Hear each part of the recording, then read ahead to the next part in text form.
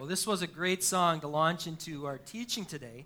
We've been digging deeper, going deeper into a book called Romans. Romans originally started out, if you're not familiar with it, as a letter. It's a real first century letter. It can be dated back to around the year 57. And it is a letter, probably the most significant letter ever written in the history of humankind. And because it is so theologically rich, because the ideas are so foreign to Western thinking that are in it, what people have tried to do is do the opposite of go deeper. They've tried to say, how do we simplify this thing?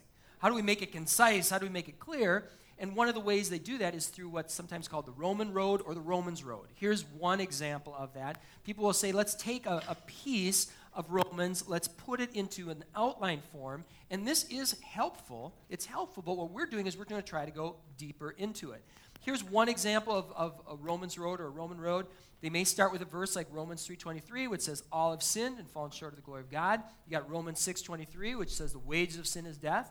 Romans 5:8, which we're going to look at today, while we were sinners, Christ died for us. Romans 10:9, if you confess with your lips, Jesus is Lord, believe in your heart, God raised from the dead, you'll be saved. And then this one isn't as in as many lists as some of the others, but this one shows up a lot. Romans 10:17, faith comes from hearing from the word of Christ. Now, again, it's helpful because it kind of gives you a snapshot that this is a letter that's really talking about God's salvation and how does all that work. But again, what we want to do is to go deeper. And so we're doing what we're saying is some off-roading with the Romans road and trying to go deeper into it. Last week, we looked at Romans 3:23 and Romans 6:23. What we're going to do today is focus on Romans 5:8. So if you have your Bibles, let's open up. Romans 5:8. If you don't have a Bible at home, I want to let you know we keep a stack of them. There's a table there and a table there. They're there for you. Please take one as a free gift. All right. The verse, Romans 5:8 says, while we were still sinners, Christ died for us. This may be, of all the verses in Scripture, you could make a case that this is the most significant revelation God has ever revealed to us. That while we were still sinners, Christ died for us. This is a significant passage. And before we actually now start to dig into it in context, I want to just say a couple things about this right from the get-go. If you're new to Christianity, there might be some questions. You look at this passage, and there's some questions that might come to mind.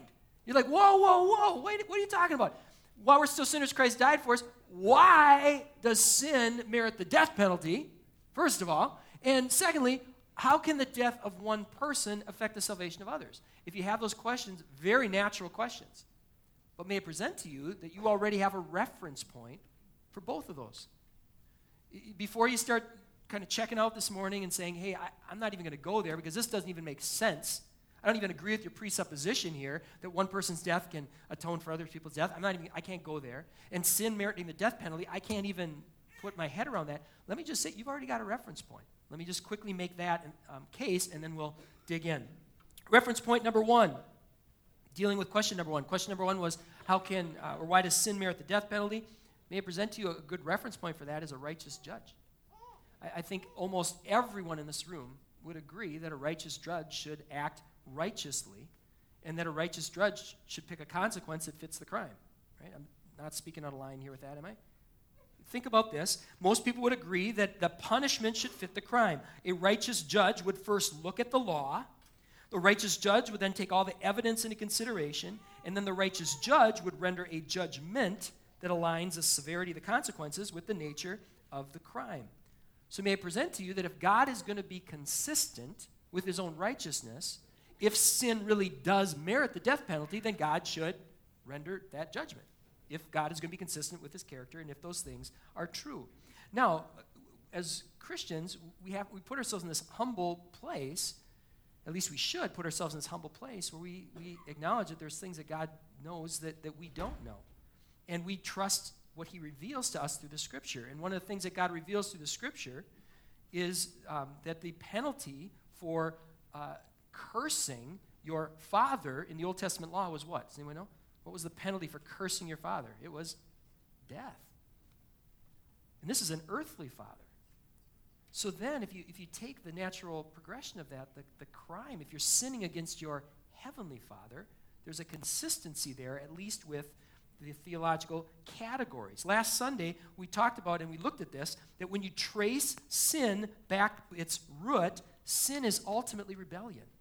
It's rebellion against the created, or rebellion by the created against the creator. And that's why God can't just look the other way, because sin is a big, big deal, and the consequence should fit the crime. And you may disagree with God's verdict, but at least we have a reference point for the principle. At least we have a reference point for the principle that the consequence should fit the crime. All right, second question. Let's take a look at that real quick. How can the death of one person result in the salvation of multiple people? It doesn't seem to make sense, right? How could one person's sacrifice possibly lead to others being saved? Well, I want to present to you that you already have a reference for that as well. Let's look at question number 2. How can the death of one person result in the salvation of others? Well, jumping on a grenade, right? There's an illustration of that. How could the death of one person save others? We've seen it before. We actually brought a video clip. I knew it was daylight savings. I have to do something to wake you up. So we've got a little video clip here from that great theological movie, Captain America. Right? We've got this clip before Captain America becomes Captain America. He was kind of the not the antithesis. He had a big heart, but his body hadn't caught up yet. So the clip you're about to see, he's in training. He's a scrawny little guy, and we'll see what happens when he has a chance to potentially save others. All right, let's roll the clip. Stick a needle in that kid's arm, it's gonna go right through him. Come on, girls. Look at that. He's making me cry. I am looking for qualities beyond the physical. Do you know how long it took to set up this project? All the grubbling I had to do in front of Senator What's-His-Name's committees? Yes, I know. I am well aware of your efforts. Then throw me a bone. Hodge passed every test we gave him. He's big, he's fast, he obeys orders, he's a soldier. He's a bully. You don't win wars with niceness, Doctor. You win wars with guts. Grenade!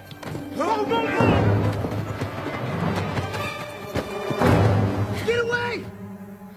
Get back!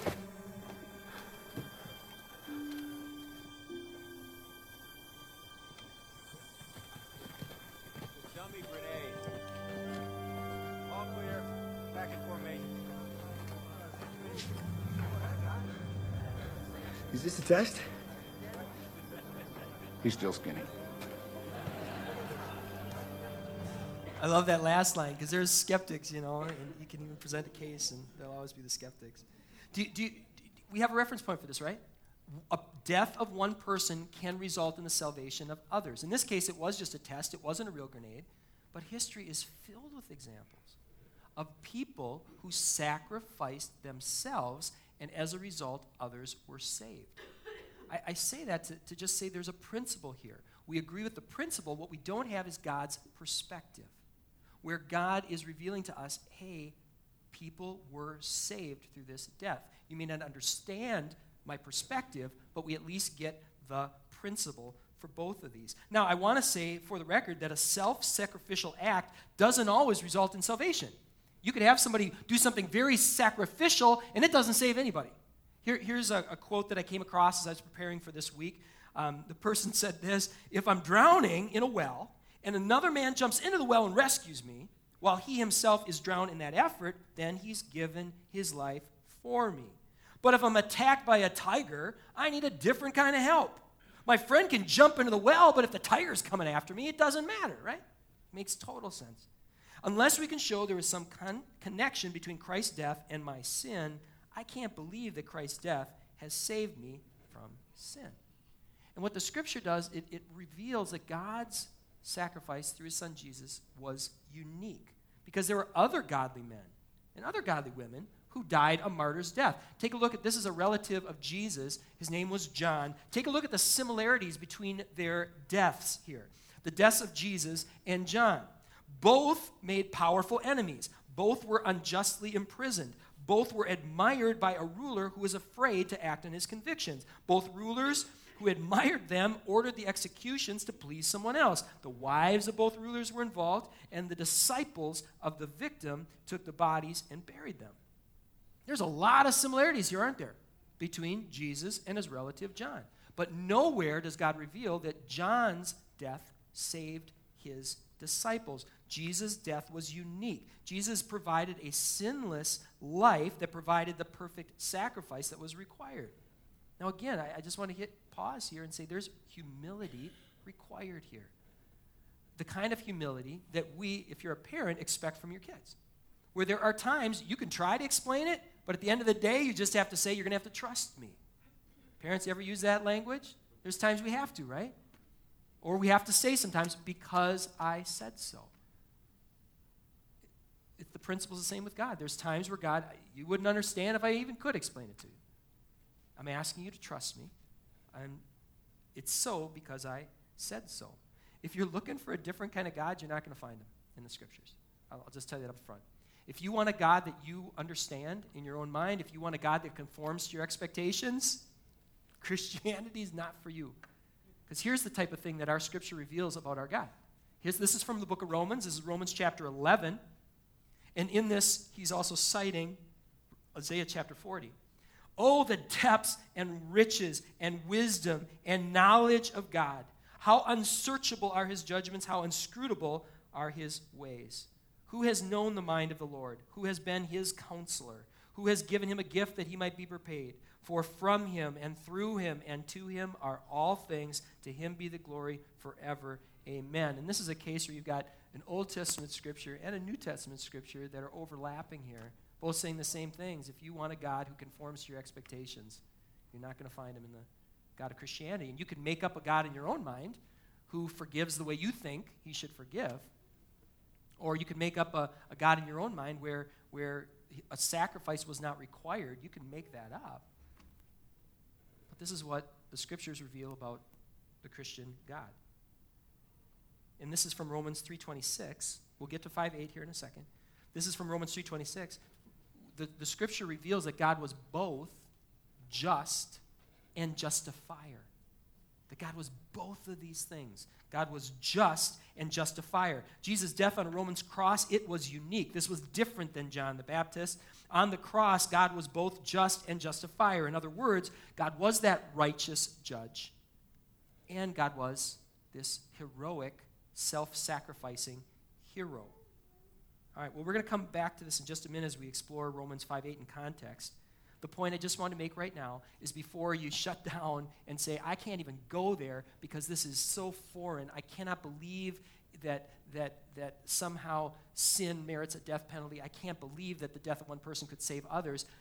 May I present to you, you already believe that in principle. It's just that you have a different perspective than the one that God reveals through Scripture. Hopefully that made some sense. All right, I said turn to Romans 5:8. Let's go to it now. Let's dig in. I just wanted to give that background before we dived in. Let's do the best we can in less than 20 minutes. Here we go. Less than 20 minutes. We're going to do the best we can to study this text in context. Romans 5:8 says, while we were still sinners, Christ died for us. Now, if we had a lot of time, we'd start in Romans 1. We'd work all the way to the end, right?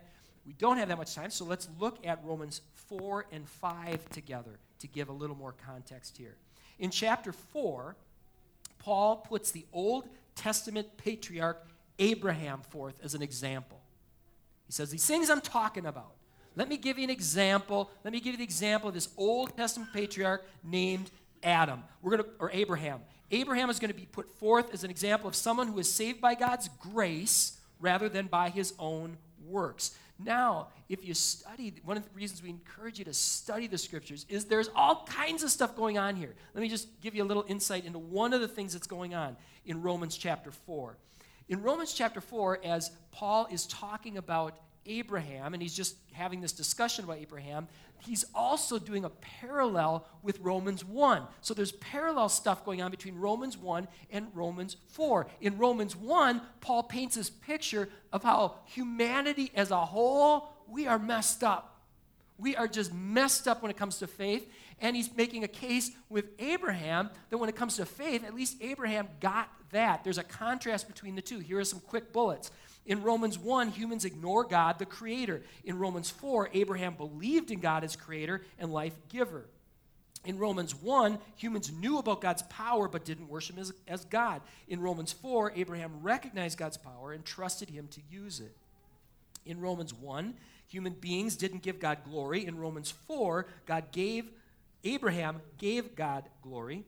And then in Romans 1, God gave men and women over to non-procreative sex acts. And in Romans 4, Abraham and Sarah, we find out, conceived in their old age. There's a contrast going on here.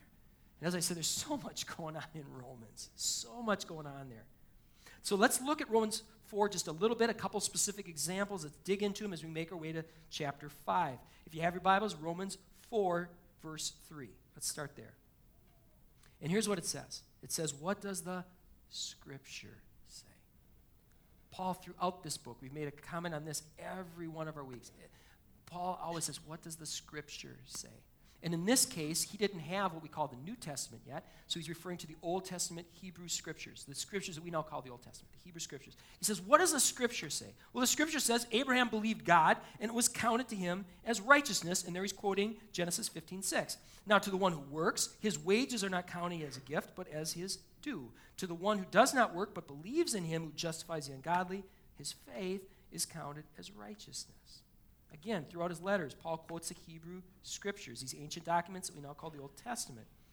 And Paul here quotes Genesis 15:6 to demonstrate that Abraham, who was much more faithful than most of us, or all of us, was saved by God's grace, not Abraham's own righteous works. Now, if we had time, we would go off on a little trail here. We would go to Genesis 15:6 that's being quoted here. We take a look at that in context. I encourage you to do this. There's a blood covenant in play there in Genesis 15. Any significance there between a blood covenant and what Jesus did on the cross? There's all of these connections from beginning to end in the Scriptures. We just don't have time to get into that one. What I want to do right now is I want to say how, as Paul pointed the first century Christians to the Scriptures of their day, my job is to point us to the Scriptures as well. What does God reveal about himself through the Scriptures, through the Old, through the New Testament, about himself and his salvation? Well, here's something he reveals. Romans chapter 4, verse 24. Here's something that God reveals about faith and righteousness. And he builds off this example of Abraham that he just gave us. He said the words it was counted to him weren't just written for Abraham's sake alone, but for ours also. So what Scripture reveals is that all who place their faith in God for his salvation are saved. This isn't a special deal that Abraham got. This is available to all of us. This wasn't just, hey, Abraham gets this. We all have access to this. We have this access to God's salvation through faith. We don't obtain salvation by getting everything right, or even mostly right. We don't obtain salvation by beating out Hitler or Jihadi John on a curve. We don't obtain salvation by avoiding the sins that we say are really bad. You see that a lot, right? That's one of the first things when people are skeptical of Christianity. That's one of the first things they'll often say to me is, I can't believe in a God who would either forgive someone like Hitler or not forgive someone like me. You know, we put ourselves in that place. The Scripture reveals we're saved by grace through faith. Here's something else. Scripture reveals that God's salvation is like no other salvation. There's so many people, and again, that they'll say, I can't believe in a God who would let these bad things happen. Again, they want a God who conforms to their expectations rather than putting their faith in the God who I would say is. God's salvation is so much more than salvation from earthly suffering. In fact, God is so big that somehow in his divine plan, he can use it all. He can leverage it all. God's salvation is so much bigger. Here's a quote from a guy, Kyle Snodgrass, that is his real name. He actually came into the covenant. He's this fantastic theologian.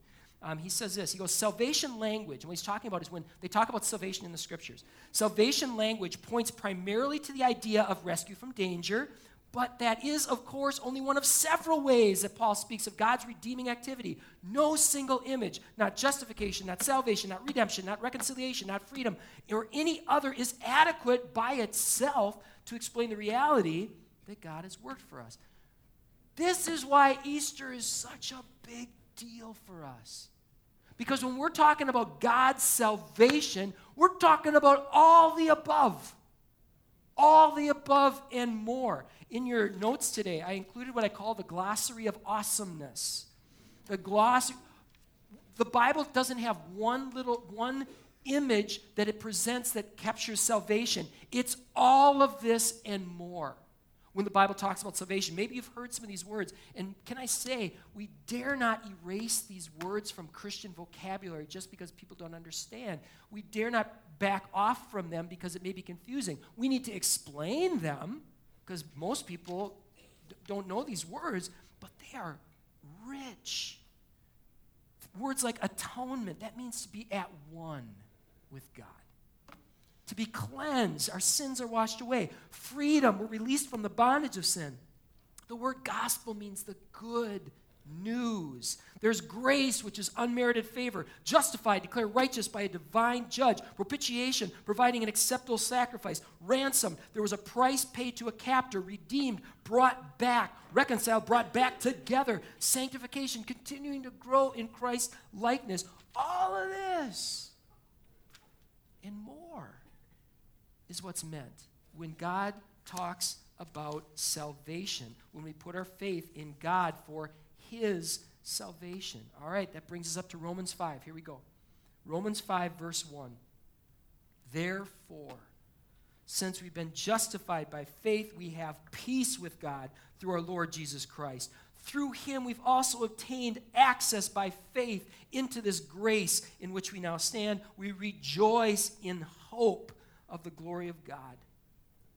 Could camp on any of those words. Let me camp on peace for just a second.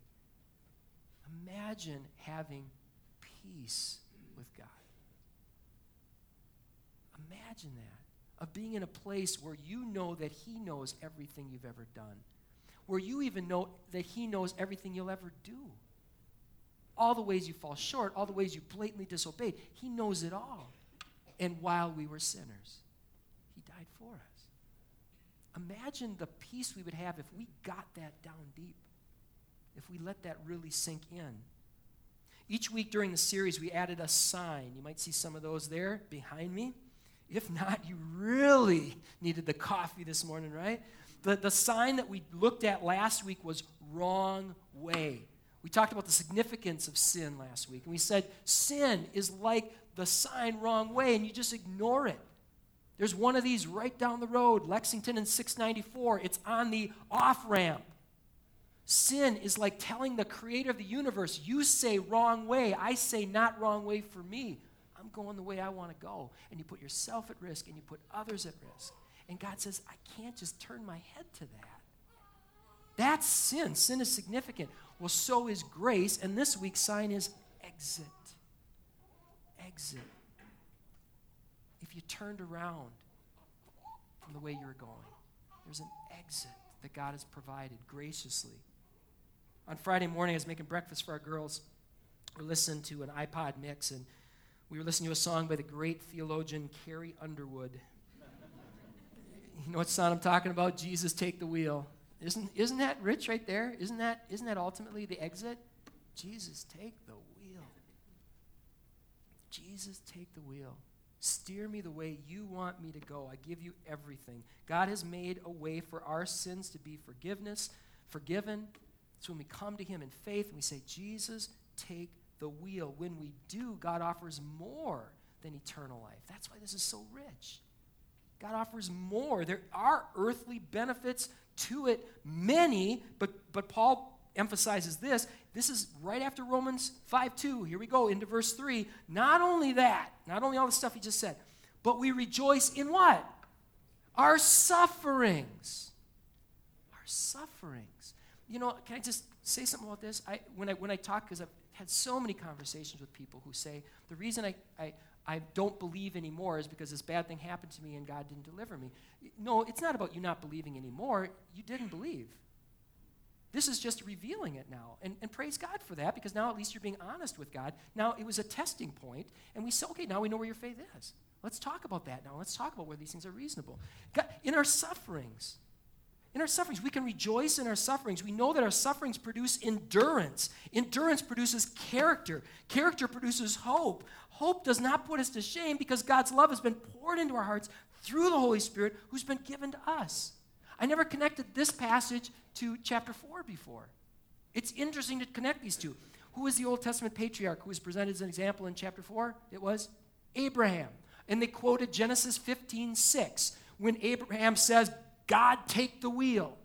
When Abraham says, God, take the wheel in 15:6, does all of a sudden the road get smooth in 15:7? No. So if that's the case with Abraham, should we expect with us too? This is a fallen, sinful world. And here's the good news and here's the hope. God can use it all and work through it all, even our pain, even our suffering.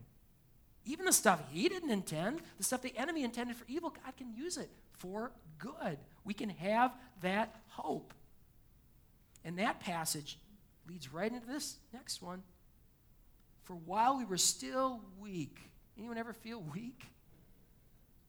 Kevin and I are the only ones who feel weak. All right, Kevin, this is for you, brother. This one's for you. And a couple others. All right. For those 4 of us who sometimes feel weak, there's some good news. At the right time, Christ died for me and for Kevin and for Dan and for Kurt. Huh? How about that? The 4 of us who raised our hands. And here's the thing. For one will scarcely die for a righteous person, all you strong people. That might happen sometimes. But for us weak people will barely ever, they will not die for us. But Jesus did. Jesus did. God shows his love for the 4 of us in this. And the rest of y'all who are liars. All you liars. We're weak. You all are liars, right? God shows his love for all of us in this. All of us. While we were still liars. While we were still weak. While we were still sinners. While we were still going the wrong way. Jesus died for us. God demonstrates his love for us in this. This passage is so much more powerful when you put it into context. When you put it into context with what came before. Because what came before is a powerful example, then a powerful teaching how God's faithfulness can provide hope even when it comes to rejoicing in our sufferings. And what comes after, we're going to get to that in a second. What comes after is this, that God is willing and able to extend his undeserved self-initiating grace to us while we're sinners. How much more can we trust? He's going to be faithful to bring us home. Right? But before we get to that second part, I just want to point out something that is really easy to miss in this passage. In fact, I missed it for 46 years.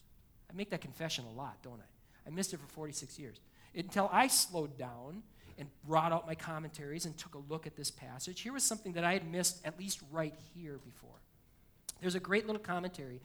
If you're looking for a great commentary on Romans, it's an easy read. You could even use it like a devotional. It's N.T. Wright's Romans for Everyone. It comes in 2 short volumes. It's a great little resource to have on your shelf. He writes one for every book of the New Testament. Anyway, he writes about this passage. He says this. He says, there is something strange and powerful in this passage we just read, which Paul has not made explicit before.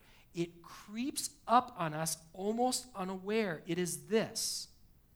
When we look at Jesus the Messiah, we're looking at whom in action? God. When you're looking at Jesus, who are you looking at? God. If you've ever heard of the Christian doctrine of the Trinity, this is one of the reasons it matters. It matters for a lot of reasons. This is one of the reasons why. Because if it wasn't also God on that cross, then God was not just and justifier. And it's interesting, one of our elders, Nancy Ann Yeager, after the service, she came up and said, take a look at Romans 1, 2, 3, 4, and 5. Before you get to this one that we just looked at, take a look at them. It talks about God. It talks about the Holy Spirit. It talks about Jesus, the Christ. Paul is just really subtly talking about the Trinity right here because it sets all this up. It sets all this up, that if God wasn't both Father and Son, then God isn't both just and justifier on the cross.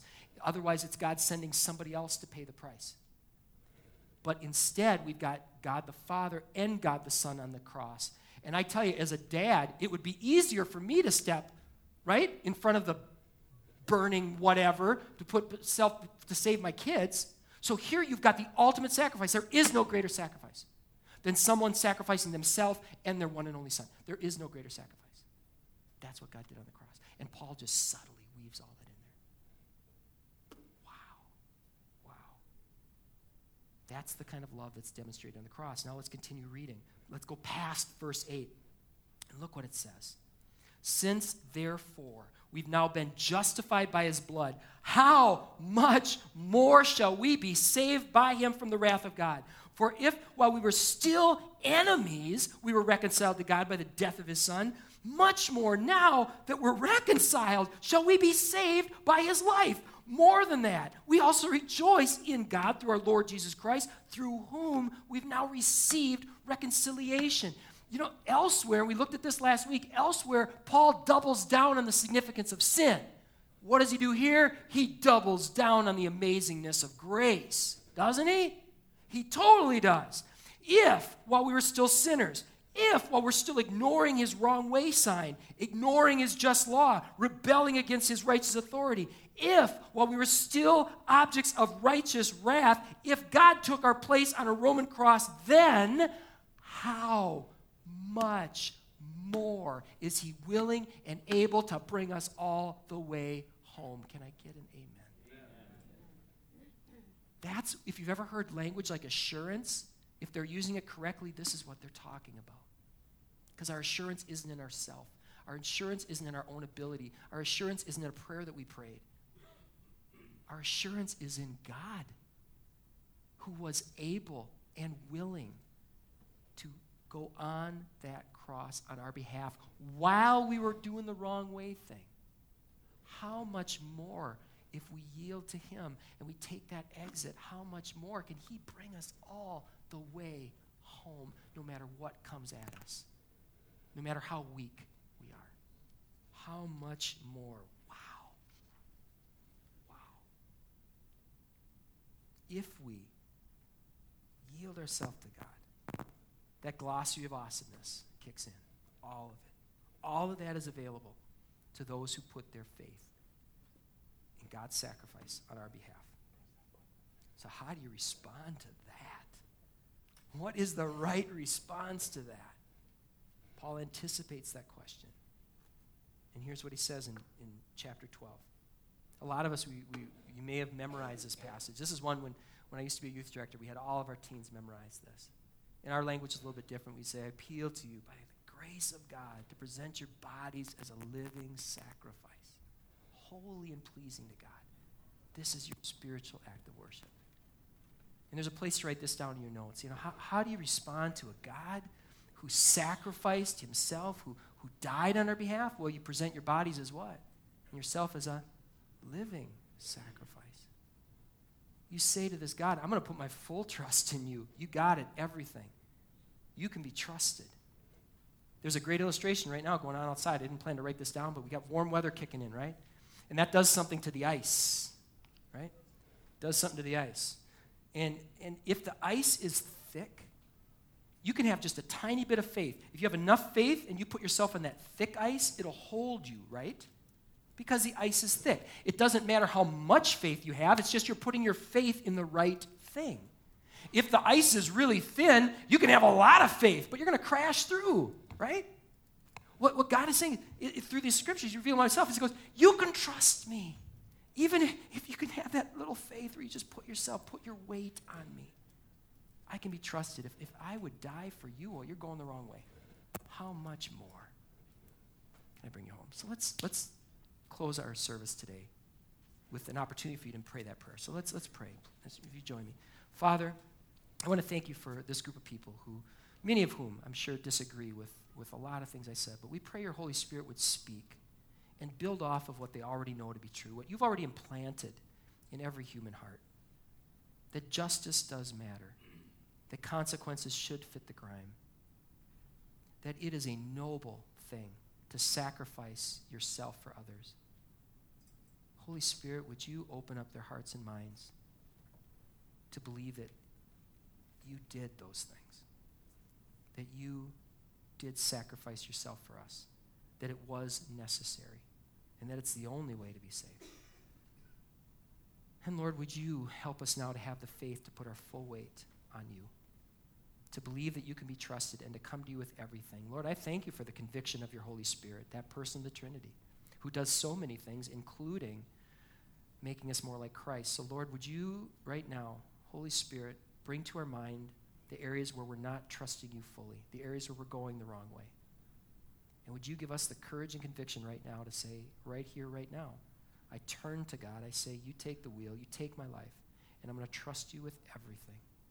Speak to us as individuals, speak to us as couples, speak to us as families, that we may be brought home all the way. In Jesus' name, amen. God bless you. Have an awesome week.